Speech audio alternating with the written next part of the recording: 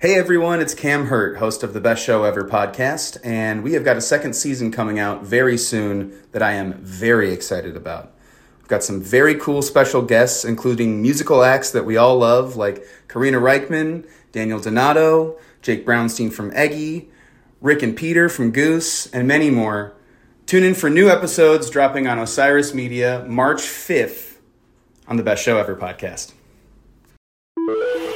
Osiris. Welcome to Wheels Off, a show about the messy reality of the creative life. I'm Rhett Miller. That's when it got wheels off. We started up and we ain't gonna stop. Oh, said I like you, like it or not. That's when it got wheels off. Gray Delisle-Griffin is an entertainer. She is pretty much the premier voiceover actor of our time. Not that I'm the arbiter of such titles, but whenever I talk to people who do voiceover, they are in awe of Gray, her talent, her work ethic. We'd be here all day if I started listing the parts that she plays as a voiceover actor, but she's Daphne on Scooby-Doo. She's a handful of parts on The Simpsons, including Martin. My kids watched her on Wow Wow Wubsy, among other things, when they were little. She's on The Loud House, and on and on and on. Her music is fantastic. Her musical partner, Murray Hammond, is my musical partner as well. Gray and I are almost family in that she was married to for a number of years and still co-parents alongside Murray Hammond, the bass player in the Old 97s, who has been my mentor and musical brother since I was 15 years old. Gray's good people, and she's hardworking, and she's funny, and she's driven in a way that doesn't seem icy or grasping. All of this is to say that she's someone I really admire. She's someone that I took for granted for a number of years because she's just Gray. She's Murray's wife, and she's this, cool person that we see a lot. But then when I've been able to step back and realize what Gray has accomplished over the years, I'm blown away. I would want her to be a guest on my Wheels Off Conversations About Creativity podcast, even if she weren't basically in a part of my extended family. I'm so lucky that she is, though, and I'm so lucky that I get to invite her to be a part of Wheels Off. Please welcome Gray Delisle-Griffin.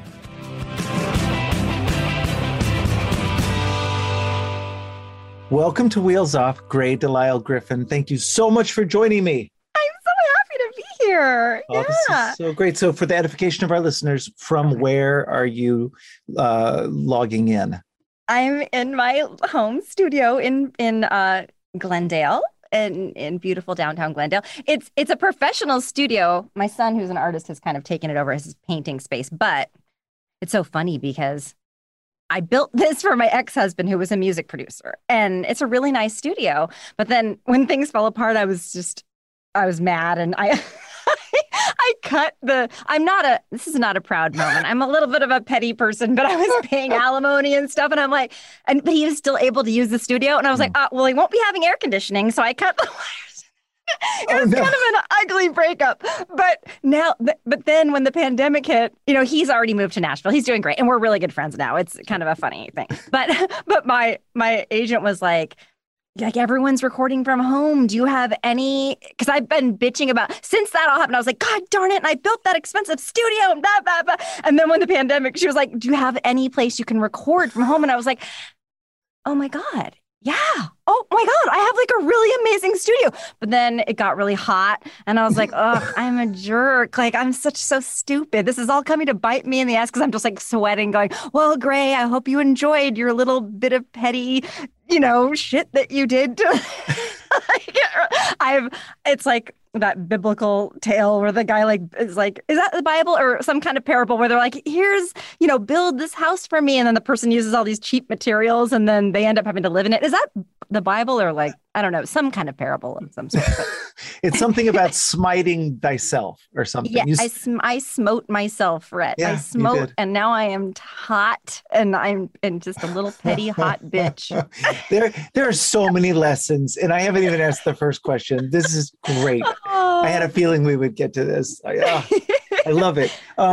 So I don't know if you'll be able to answer this in any kind of a concise way, because I feel like you have so many things going on. But what creative project are you working on at the moment, and how does it light you up? Oh my, light me up. I love it. I am a fan of the podcast. Like I have listened to I know you always say, Oh, don't tell it. Okay, well, no, I won't, because then you're gonna be checking yourself. Okay. Yeah, when somebody gives me a compliment, like, I love the way you always, I'm like, now I'm gonna be weirded out about that forever. You'll never see that again. I got back into music because my brother everybody lost their jobs, and I took everybody in, and so we had this weird little kind of a commune thing, which was great. At the time, I was like, should I be taking everyone in? Because I don't know what I'm going to be. I mean, do I have a job anymore? I don't know what's happening. This is before I realized that I built this studio. But I took my brother, my ex-boyfriend from high school came to live with me. He turned out to be like an anti-vax person, and I had to ask him to leave. He's fine now. He's came around because he got COVID and almost died, and now he's like, okay, so you were right. I didn't want him to be sick, but it did feel so good to hear somebody go, you know what, you were right. That's all. Those are the most beautiful 3 words in the English language. You were right. Anyway, but my brother plays guitar. He's a great singer, and he's an artist. But he was like, hey, we should play music together, like because our family's very musical. There's always somebody with a guitar, and we sing at Thanksgiving and all that kind of stuff. And so he's like, let's start like a little quarantine band. So we raised money for charities. We put out like a couple little records. They were all covers, and I hadn't written a song since I was like had techs. And so I felt like all my creativity went to kids for the past 14 years. And then my brother and I, we did our little records, and we started playing like every night. We were just like, oh, let's play Everly Brothers. Let's do, and that sibling harmony, man, there's nothing like it. So we raised some money for some charities, put out a couple little albums on Bandcamp, just covers. And then all of a sudden, like this little thing woke up, and I was like, oh my God, because I write songs I do that in my sleep, Rhett. Yeah. Anyway, but I really I started to go to sleep, and then I'm like, oh, there's something. For me, songwriting isn't really planned out. It's just sort of like birth or something where I'm like, oh no. It's like a contraction where I'm like, it's coming. Oh God. Okay. And I have to grab some kind of thing and record myself, or else, because there's always those songs like, man, there was a really good song that came once, and I was like, I'll remember that. And then it's just like, oh, well, that's gone forever. You're never, and it's just gone. So I have to capture them. It's like, so I got up and I was like, okay, singing into my phone and writing down lyrics. And that just happened the first night. So the next night when my brother and I were playing, I was like, I wrote a song. I think it's okay, and so I wrote 22 songs, only one terrible one. Though it was bad. The 21 are good. That's an incredible ratio, though. It was pretty good, but for how bad that one song was, I feel like it really did even it out. Even Tex was like, Mom, wow, he's so good. I tell him when his art sucks, and he tells me when my songs suck. But I was like, but when you're trying to explain, it's bad when you're like, but actually if there's strings, there's going to be horns, and he's like, yeah, I don't care how many horns there are, it sucks. Anyway, so.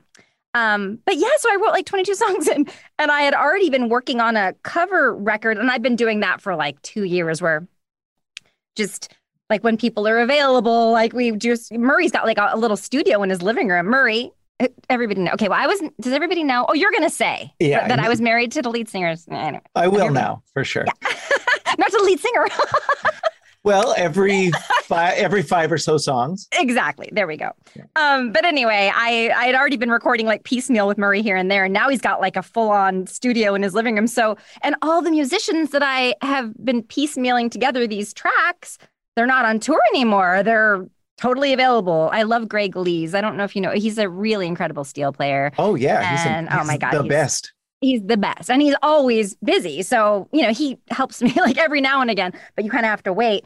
So, but I got amazing players. Yeah, I did a cover of Georgia because we were trying to raise money for the runoff election, for Stacey Abrams, and and I got like Mickey Raphael was like, oh, I'll play harmonica. And I was like, he's available. Like everybody's available. It's amazing. And everybody's got a way to record from home. So even though I was telling my friend, I was like, privileged white woman. It's like, I know millions of people died, but I was able to get amazing players for all of my stupid vanity projects. So I think it's all like worth it. It all, anyway, all my friends are like, the silver lining. I was like, let's not look for the silver lining and like millions of people dead. We could probably just sit with the fact that it's a bad thing. But so I did this covers record and it's all done. We did all the tracks and they're all done and the strings and the harmonica and everybody we wanted to play on it. So that's going to be out early next year. But then I wrote 2 more albums worth of material and we've just been recording them in Murray's living room and adding people all over. And, it's been, so I've got 3 albums coming out. Oh my God. Well, It's funny for as much as you work, with voiceover, the music still doesn't feel like a vanity project. I mean, I know you were just goofing on it as a vanity project, but it feels like you're really doing it. Like you're working really hard at it. Oh, well, it's my true passion. Well, I grew up in a musical family. Like my grandmother used to sing with Tito Puente and my mom was always in bands when I was growing up. And whenever we're a family, like we're singing and playing, music and, we're okay. For a Thanksgiving band, but it's always been part of me. I've been writing songs since I was like 5. Oh my God, Rhett, you have to know that do you have those cringy moments where like it happened decades ago, but like you think about it maybe once a month, you're just like, oh God, no. Oh yeah. Oh no, we locked up. If you can hear me, hold on. Folks, hang in there. Why does this happen? And it'll end in 3, 2, 1. We've locked up. Writing Streets of Where I'm From. You were still like formulating it. And I was just like really nervous around you guys because I was like 19 years old. And I'm just like, oh my God, they're so cool. Like I just want them to like me. And I was in that mode of just like, I remember I made Ken laugh at one point and I got that feeling inside of like, like, just where you're like, he's laughing. Oh my God. It's something I said. And then I just kept talking and he's like, see, you got to he's like, just let the person laugh. Nobody can like cut you to the quick like Ken. Like you want him to love you so much. And he's just like really good at being like in and up, Anyway, but you were writing it and I was just sitting at the table and I was like, what about this? And I like came up with this line and it was horrible. Like, I don't even remember what it was. I don't know what it was. It was terrible. And you were like really nice about it, of course. Lovely. You're always so lovely and kind. But you're like, yeah, okay, maybe. And then and then I was like, oh my God. And I think about that probably once a month. There's several other things that I like when I thought this woman was pregnant once and it was at a convention. She was asking a question and there was a big long line of people asking questions. And then she was the last one and they were going to cut the line. And I was like, oh, don't cut that line. Let her ask the question. She's pregnant. And it was like in front of like 3,000 people. She's just eating good, great. Oh my God. And then the whole room knew what happened. And I was like, oh. And then, you get like a little handler person that was sort of waiting for me in the dressing room and she didn't even say anything. I walked off stage and she just like gave me this big hug. She was like, gonna be okay. And I was like, I just want to die. And then the girl came up to get an autograph later and I thought, do I mention it or do I just let it go? I thought, I'm gonna let that moment go away. But once a month it visits me and I remember that time. Anyway, I don't even remember what I was talking about. What was I talking about? I have ADHD. I love it. Might as well get that out of the way. Okay, well, that does give me the opportunity to ask, because you talked about growing up in this musical family, and you brought up the fact that it's true, when I met you, we were all young, but you were especially young, and I only knew you as a musician. I mean, you were a young songwriter, singer with this incredible voice, and I could tell that even back then that you were very driven. But that seems to be like a defining characteristic of you. Like you have a big engine, right? Like you would agree with that, right? Oh, I have raised by my grandmother, this wonderful little Mexican woman, but she expected a lot and you had to have your lipstick done. Like, I mean, you have to and so if you weren't doing something, she was like, what are you, you have to be doing something. What are you, and I do that with text, though. I feel like a bat, but he's like, no, Mom, it's good. But sometimes I'm like, so what are you doing? Are you working on art or what are you doing? And so he's like, can I just skate for a while? I just want to be an idiot and skate with my friends for a few weeks. Is that good? And I was like, no, that's good. So our listeners know your son is a highly accomplished 14-year-old now. Is he 15 yet? Yeah. Tex is, he's had giant art shows. He's like well reviewed. He's, as 14-year-olds go, he's not laying around just playing Xbox. I don't allow, we were like Waldorf people. So we never did video games, which I'm glad, because he said, even with his art, he was like, what I used to complain about it. He's like, but my friends who are really good at art, mostly what they draw is like manga and like, it's all like stuff from media, and he's like, they don't really have a lot of original stuff, and he's like, I just feel like I sort of had to have an original idea because there was no stuff being put in my brain. So, but no, I can't believe, like, I just can't believe he's like on his 5th professional art show and he's selling pieces. He made enough money to pay for college, like in 2 days. And he's being interviewed by all these, that people are like, he just got a photo shoot done for this art magazine. They, I don't know. He got called like one to watch, and like that he was taking the contemporary art world by storm. Like all these this Sunset magazine said that about it. I just like, I couldn't believe it. I'm so proud. I'm so proud. And I'm glad, because he's failing everything else. Like, he's terrible at school. He's really terrible at school. So I was like, I really hope this art thing works out. Well, what about you when you were young like that? Did you have a clear vision of your career path? I mean, I can't imagine that you would have been able to see everything that you're doing now at a really young age. But what did you think was going to happen? Was there an epiphany moment for you? Well, the first day of nurse, or like kindergarten, probably, I think. My other name is Erin. I was born Erin Gray Van Osprey, and then I got married to a bunch of people, and there were a lot of names that it's like a train car, just sort of. Except for Murray's name. I never took Murray's name, and he's like one of the most important people in my life. It's funny. Anyway, but no, it was Erin. And so we got to school, and they made a big E, and they said, what do you want to be when you grow up? And you had to draw like on this big letter what you were doing. It was like sort of like an anthropomorphic letter. And so I put Erin the entertainer, and I thought that was kind of weird. Later on, I was like, oh yeah, I didn't put Erin the singer or Erin the actress, or even though I wanted to do all those things when I was little. I was always like begging my grandmother to take me to Hollywood. I was just like, I wanted her to be like a stage mom, but she worked at a factory and she had no time for nonsense. So, but she did get me a boombox and said, here, and it hours of entertainment. I wrote songs on it. I made up stuff. My first song was called Buckle Shoes. I was like 5, and it was pretty much a total ripoff of King of the Road. It was like, I just got my buckle shoes. I don't need your push-in blues, which I don't know what push-in blues are, but. And then it was like, my pocket carries big time money. I don't need yours this time, honey. So I was like an independent woman, 5 years old. Anyway, and then it said lower prices at the company store, which there are not lower prices at the company store. And that was where the song ended. It ended with the bridge, like just sort of like a weird half bridge. Anyway, but I entertained myself on that thing all the time. And we lived in this really bad neighborhood right outside our bedroom window, because I slept with my grandmother till I was, 15 or something. I didn't have my own room. But there was like a homeless people living, there was like 3 alcoholics pretty much living on a mattress right outside of our bedroom window. It was a woman and 2 guys, and they were just always, and my grandma saved my Play-Doh sculptures from when I was really little, and I just was going through her stuff. She passed away a few years ago, but I cared for her. She lived with me, and I took care of her for the last few years.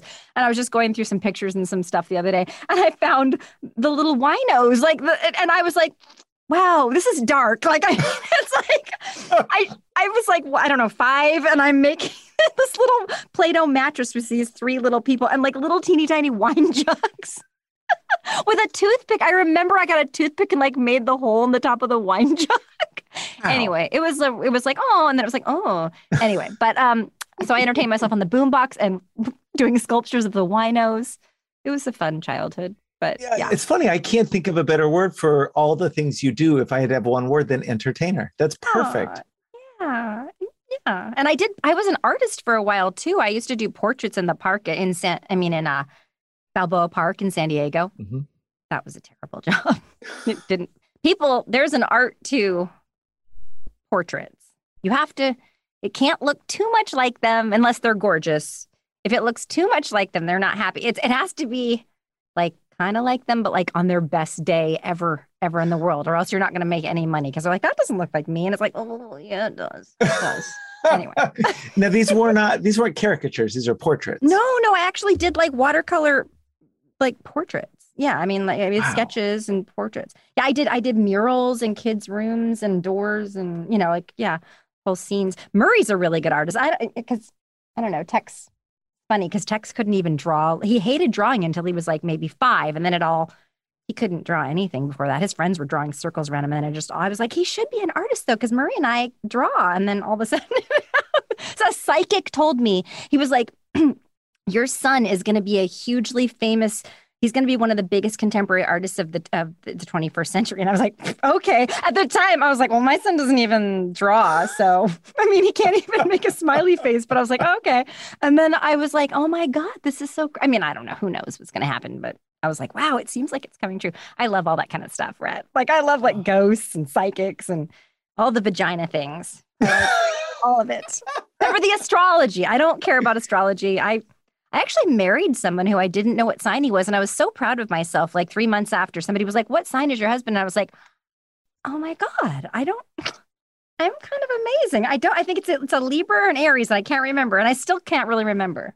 It's October. Is that Libra or Aries? I don't know. But anyway, that was the guy who had this studio. I think that's Libra. But it's funny, though. I think Horus astrology is big with the kids now, like teenagers. Oh, I know. Tex is always like, what day and time was I born? I was like, who are you texting? It's the cosine app. They're all up about it. Oh, okay. Yeah. There's a lot of crystals involved. There's a lot of girls with crystals. Texas is, Oh, my God. Last night was a full moon. All of the windowsills in our house were just filled with crystals. They're charging. Oh my God. Yeah. My friend was like, it's a harvest moon or whatever. I don't know. But I was like, ding, ding, ding. I just had Neil Young in my head. That's all I know about that. Exactly. But, yeah. So you present as someone who is very, and I'm sorry, this is weird for me to do this, but you present as someone who's very like happy, like I'm not going to say aggressively happy, but intentionally perhaps happy. Like you're maniacally so. Yeah. Well, you bring a lot of energy to the room, which is so great. And, but I know that you're a human being, and I know that there's a lot that goes on. And I wonder when you run into the interior stuff, the stuff that people won't really know about you or see about you. What have you figured out as far as tricks for working through those interior self-generated obstacles? Oh my God. Well, as happy and upbeat and gabby as I am, there are some dark points. Sometimes I go through a weird, like my mom's manic depressive. So, and then medicated with, drugs and alcohol my whole life, which is why I lived with my grandmother until I was older.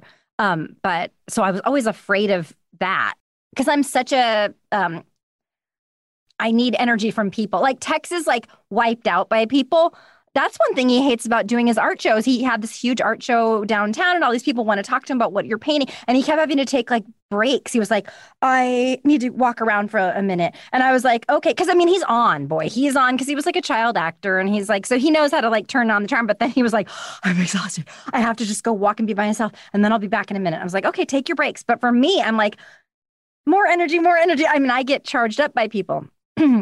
So when this all hit, I was like alone and also trying to figure out tech. Like I didn't have a laptop. I never had a computer until the pandemic. So I'm such a cheapskate too. Like I went, not with other people. I'll buy someone like, if it's for someone else, I'm like $500 shoes, let's do it. But for me, I'm like, I have to buy a computer. I don't like computers. I don't like technology. But they were like, well, you need to work. And so I bought like the cheapest computer I could find on Amazon. And yeah. And it's so funny because I had a guy like remotely look at my computer to see my memory and stuff. He's like, wow, he's like, where did you get this computer? It's a 2014. I was like, yeah. I was thinking like, how long is this going to last? Like 3 weeks? I mean, what? Anyway, so in 19 months later. But he goes, he's like, it's like you bought a car that can go 80 miles per hour, like at its top speed, but you have a job that needs you to go like 78 miles per hour at all times. But it's working. I haven't upgraded yet. Anyway, I have planned to throw this. It worked. Wow. And I'm throwing this out as soon as this is all over. I can't wait to just get back into a studio. I'm so tired of being an engineer. I'm so terrible at it. Yeah. But what was my? See, you have to keep me on track. Well, see, I wonder if this is part of it. Oh, yeah. So I had a real, because my brother thank God I had taken those people in because they helped me set up my entire studio, my microphone, everything. I would have not have been able to do this. But I remember one time I got on a Zoom call and it was for the Loud House. And I didn't know about Zoom, how there could be like 100 people on the thing. I thought it was just me and the engineer. And he was like, Gray, how are you doing? And I was like, I can't do this, Ryan. I can't do this. I was like, I'm homeschooling 3 kids and I'm trying to set up my computer and I don't know how any of this works. And their dad, Texas dad is like in Pasadena. He helps me, but he's not here. I'm afraid to see him because I don't want to get sick. And then the little ones, their dad's in Nashville. And I was just like sobbing and I was like, I just can't do this. I just can't. And I was like, just sobbing uncontrollably. Then he was like, oh my God, do you need to take him? And I was like, no, I'm okay. I'm okay. So I was like, I'll be fine. And then I recorded the cartoon and then 17 people on Facebook reached out going, Gray, it's the producer from the lab. I just want to let you know that we're so sorry. And I was like, what? And they're like, I was like, to the director, I was like, wait, people are saying that. And she was like, oh yeah, there was a bunch of people on that call. And I was like, oh, I mean, to have that raw moment where I just think it's one person. And it was just at the time, I felt completely violated and I felt so, bad. But people said, Gray, I just want to tell you, that made me feel so much better because we were all feeling like that, but we didn't feel like we could. And I was like, oh, well, I definitely kicked down that door, didn't I? I'm always happy when someone's kid wanders in or something. It's like, yes, okay, we're all holding it together barely. And so we're all, my kids put notes under the door Mom, what? I don't know if you can see that. When are you coming out? Going out? Yeah, going out. Yeah, he means coming out, but he doesn't know he's going or coming. But anyway, it's been a time, Rhett. And about once a month I go through a weird little. It's just a day. I'm not sure if it's chemically I feel better or if I'm just I can't. I'm the only person. The dads of the kids are really, that sounds like such a trashy thing. The dads of my kids, sorry, my kids, just I get my housework done and then I start drinking. No, but Murray's an amazing dad. He's so good with text, but it's hard. If something happens to me, it would be bad. I can't be depressed for more than a few hours because it's just it's not possible. So I just have to I'm a basically happy person, though. I'm pretty. That's the impression I get. I don't think I'm sure that you sometimes have to work to make it seem like that, but it definitely feels like you are, living a life, you're real, you have dimension. Oh, it's not disingenuous. I'm definitely, yeah. I'm not my friend she tweeted I'm fine. She's my suicide note or whatever. And it was so funny. And then she's like, do you feel like that? And I was like, no, I thought that was really funny, but I really am. If I say I'm okay, I'm pretty much okay. I've dated people who struggled with really bad depression. And I was saying it was probably so annoying because I was like, oh, gosh, every year I'm it's going to be fall. It's going to be fall. And then we're going to have pumpkin stuff and leaves. And then it's going to be wintertime. And then, it's going to be Christmas. And then a new year. And then it'll start to be spring and the flowers will come. And then it gets hot. And it's woo, are we going to the beach? It's that season. And then it's fall again. And my friend was just fuck off. But I said, I just feel I just keep getting happy thinking about the next thing that's going to happen. Because it's always right when I'm thinking I could go for a leaf right about now or whatever, it's just, yeah. I don't know. Fall always seems to come when I'm yeah, fall, I'm ready. It's right on schedule and I'm so happy about it. It's the opposite of seasonal affective disorder. It's seasonal fuck you disorder. It's why don't you shut up, dummy? Oh, Well, boy. in a moment, I'm going to ask you to distill this wisdom that you've been sharing with us. But first, we're going to take a break to hear Okay. from sponsors. And we're back. Yay. So Gray, this is the kind of question that becomes like a real life question once we have these kids of ours, especially when they're teenagers.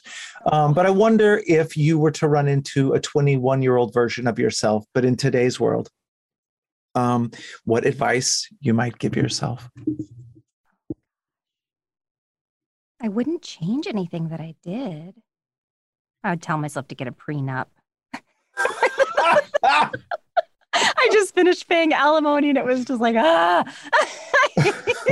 Even though I really like him now, we're great friends, but it was like, I like you, but thank God that's the last check you get. Gosh, that's a really shallow answer. But I feel like I've been sweet pea, like I didn't have the best childhood. Things were kind of kooky. I did some crazy things. Made a lot of mistakes. I'm glad I started in stand-up and then moved into voiceovers. And I really am glad because I'm doing stand-up again now. And I'm glad because all my friends who stayed in stand-up, mostly they were on the road and they didn't really put down any roots and they didn't have families or anything. They've just been road dogs for 20 years. And they're like, oh my God, great. Because I remember at the time I was like, I'm going to start doing voiceover and maybe some music stuff, and I'll come back to this later. It took 20 years, but I'm back.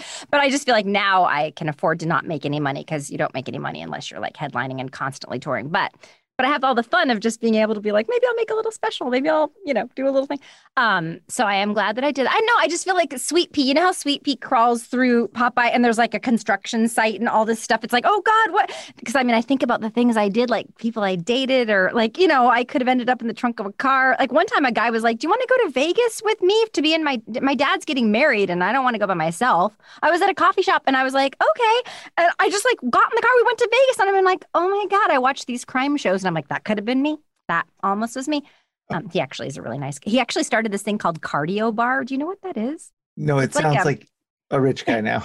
He is. He's like this very thing. My friend, he's got like this franchise of like fitness studios here. And my friend was like, and I was like, I know that guy. Where do I know that guy? And I was like, oh my God, I went to Vegas for one. And then we ended up like just talking again. And he was like, you're the girl that's in all of my dad's wedding pictures. He's like, my family jokes about you, like this girl. I didn't used to wear a bra until I was like, I don't think I wore a bra until I was like 26 when I was like, maybe I should do that. But anyway, he's like, you're that girl with no bra in all my dad's wedding pictures. Classy.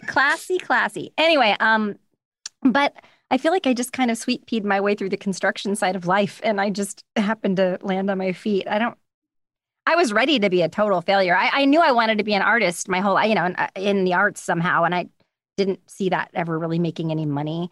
And I just thought like, well, I guess I'm just going to be broke, but I'll be happy because I'm going to do this no matter what. That's why when people tell me, should I keep acting or should I do music? I don't know if I should stay. And I always go, no, you should not. You should get out now. And they're always like really offended and like, they're like, wait, what? Why? And I go, well, because like, if you're asking me, if you have any doubt at all about it, don't do it. It's only for people who are just like in it for whatever it has, you have to do it. I couldn't. I actually, honestly, I literally couldn't because I have no skills. I only can type in the last 19 months when I got this computer. I never took a typing class because I was always like I was like, oh, they're having a scene study class. Oh, there's music theory, and I'm like, so I don't want to type. So I never took typing. So with my iPhone, I was always like, I still text like that. And this, it takes me, I didn't even know about cut and paste. I thought you had to type in the entire address. I was like, well, hold on a second. HTTP semicolon. It's just like bad.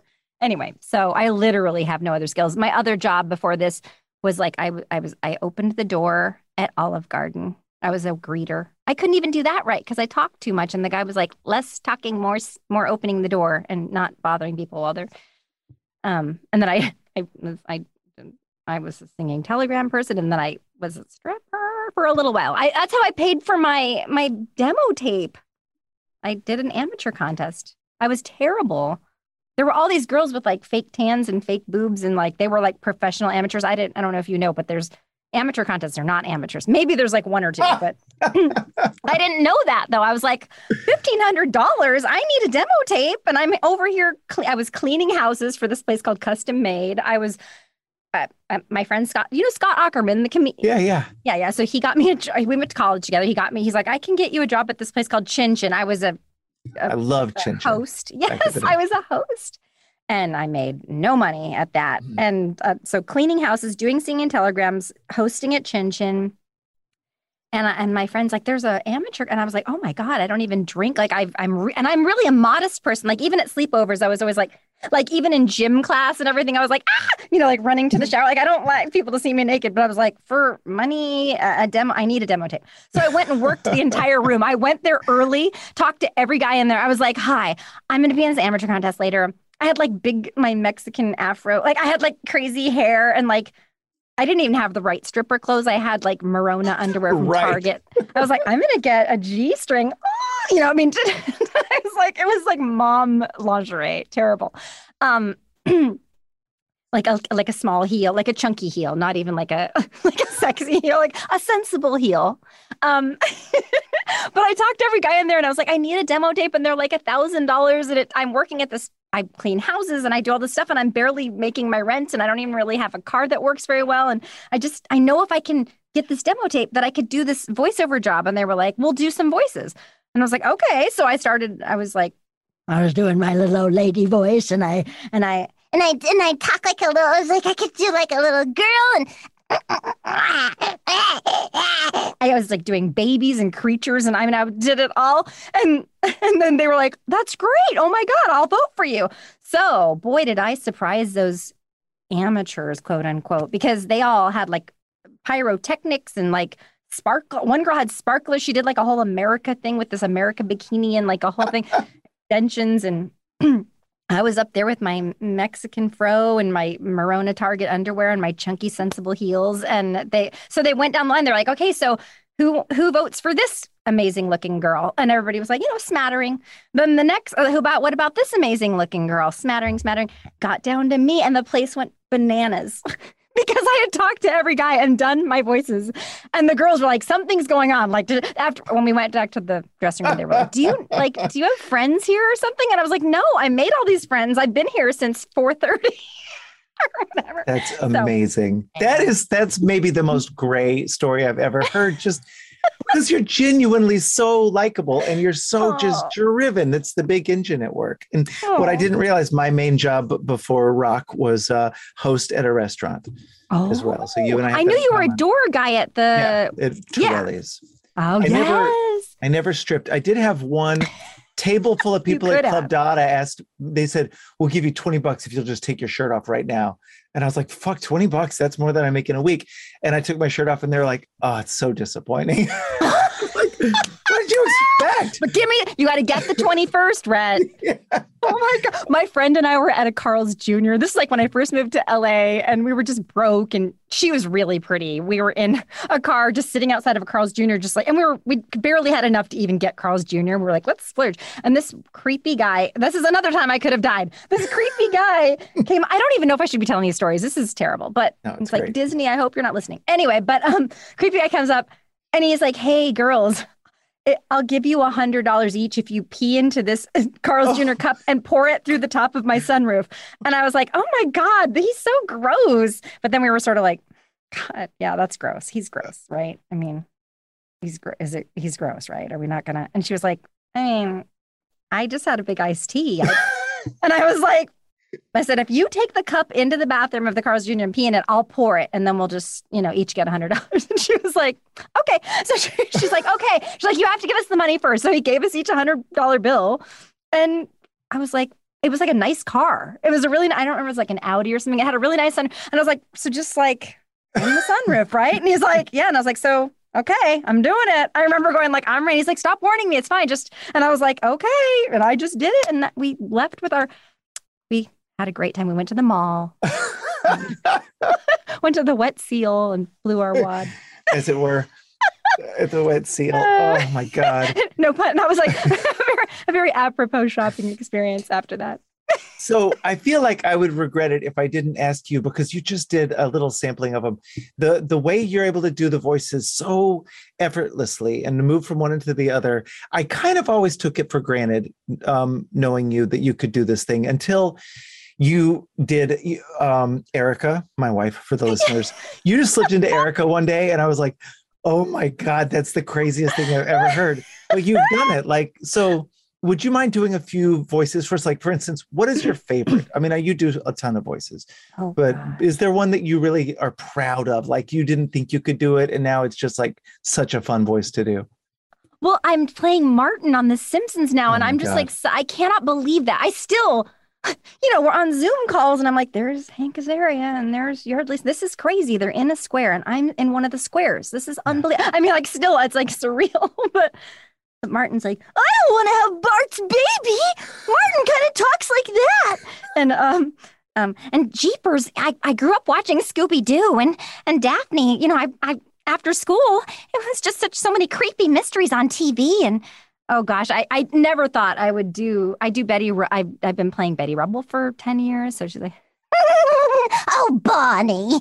And just so many, I just like, if you had told little me, because I really, like, I was a latchkey kid, so I would go to my grandma's house and I always put on this gross robe. Like, do you have an eating robe? I don't know, maybe I'm the only one with sure. But I'm like, just like a gross robe where you can just like be disgusting in it. And I would just eat ice cream out of the container. And this is a lot. But anyway, I would watch like stupid cartoons and just, I never thought like, oh, someday you're going to be Daphne. Someday you're going to, it's just weird. No, but I am I think Daphne was like the first thing that I did that people actually, because it's like, when you're any kind of an actor, you tell people like, oh, I'm an actor. And they're like, oh, well, have I seen you in anything? And usually you're like, like, have you, maybe there was a pilot. And then, well, I mean, it's like, it's a small, you're trying to like, it's like, I matter. You're qualifying your whole career. Like you're thinking like, is there anything to this? Anyway, but Daphne was finally, it's like the 100-pound gorilla, because everyone knows it. You have to be living under a rock to not know Scooby-Doo, so it was fun to actually have a thing where people were like, oh, I know that. And it's like, yes, I have a thing and it's recognizable. Boy, it is. It's such currency too. I remember when my kids were little and you called up and left a birthday message for Max as Wow Wow Wubsy. Oh, right? It was Wubsy. You were Wubsy. I was Wubsy. Wow, wow, everybody. Welcome to Wuzzleburg. I remember we didn't let him watch TV, for the longest time because we were all hippie parents and everything. But the kids across the street said, your mom's Wubsy, your mom's Wubsy. And Tex got really mad about it and came back. And I was like, what's wrong? He's like, they said you're Wubsy. And I said, you're not Wubsy. And I was like, well, yeah, I am. And he was like, no, you're not. You look nice. And I was like, what are you talking about? He thought Wubsy was chubby. He thought it was like a word for chubby. So sweet. I was like, oh, dork baby, little Flanders baby. Oh, God, I feel like at some point I'm going to be having to interview Tex. God. I'll give him a year. He's a good interviewer. Sometimes I feel like I have to like be there just to make sure he doesn't.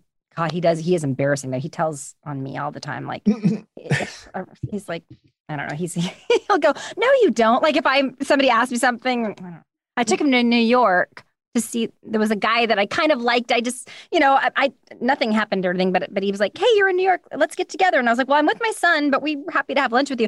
And I was like, this should be like a game show or something where you have to take your sassy 14-year-old son where it's like a first date show where they just blow all your cover. You can't be cool. You can't like be like, who do you want me to be? I'm, because I was, everything I said, Tex, like, I mean, I don't drink very much. About once a month, I'll have a cutesy cocktail, like something. I like a craft cocktail. I never finish it. But Tex was like making me out. I was like, oh my, then I got way too defensive because I was like, well, I don't really, he's like, the guy didn't drink. So he's like, I don't really drink. And I was like, yeah, I don't really either. And Tex was like, oh my God, yes, you do. You drink. And I was like, oh my God, no, Tex.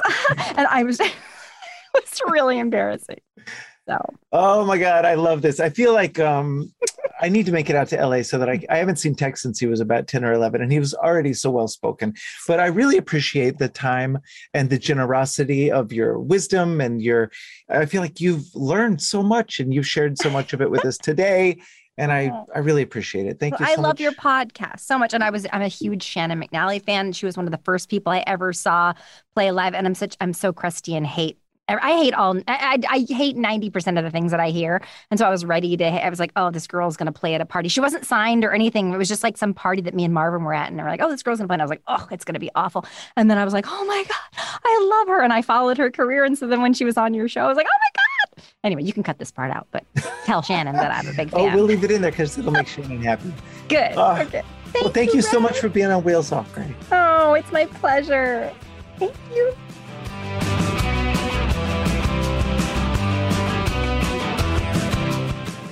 All right. Thank you so much for listening to Wheels Off. Please be sure to rate and review the show on iTunes. That helps us appear higher in the search results and lets other folks know that it's a cool podcast to listen to. Also, as the kids say, don't forget to subscribe on iTunes, Stitcher, Google Play, or anywhere else that you listen to shows like this so that you never miss an episode. This has been Wheels Off, and I'm Rhett Miller, encouraging you to create every day. Thanks, y'all.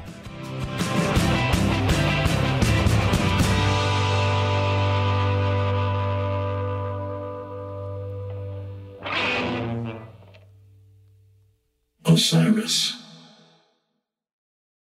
Hey, what's up? My name's Lurk, and I'm the host of Lambgoat's Van Flip podcast. Every week I have in-depth conversations with bands from all over the scene, big and small. We also like to keep our finger on the pulse and showcase up-and-coming bands on the show as well. So come check out Lambgoat's Van Flip podcast.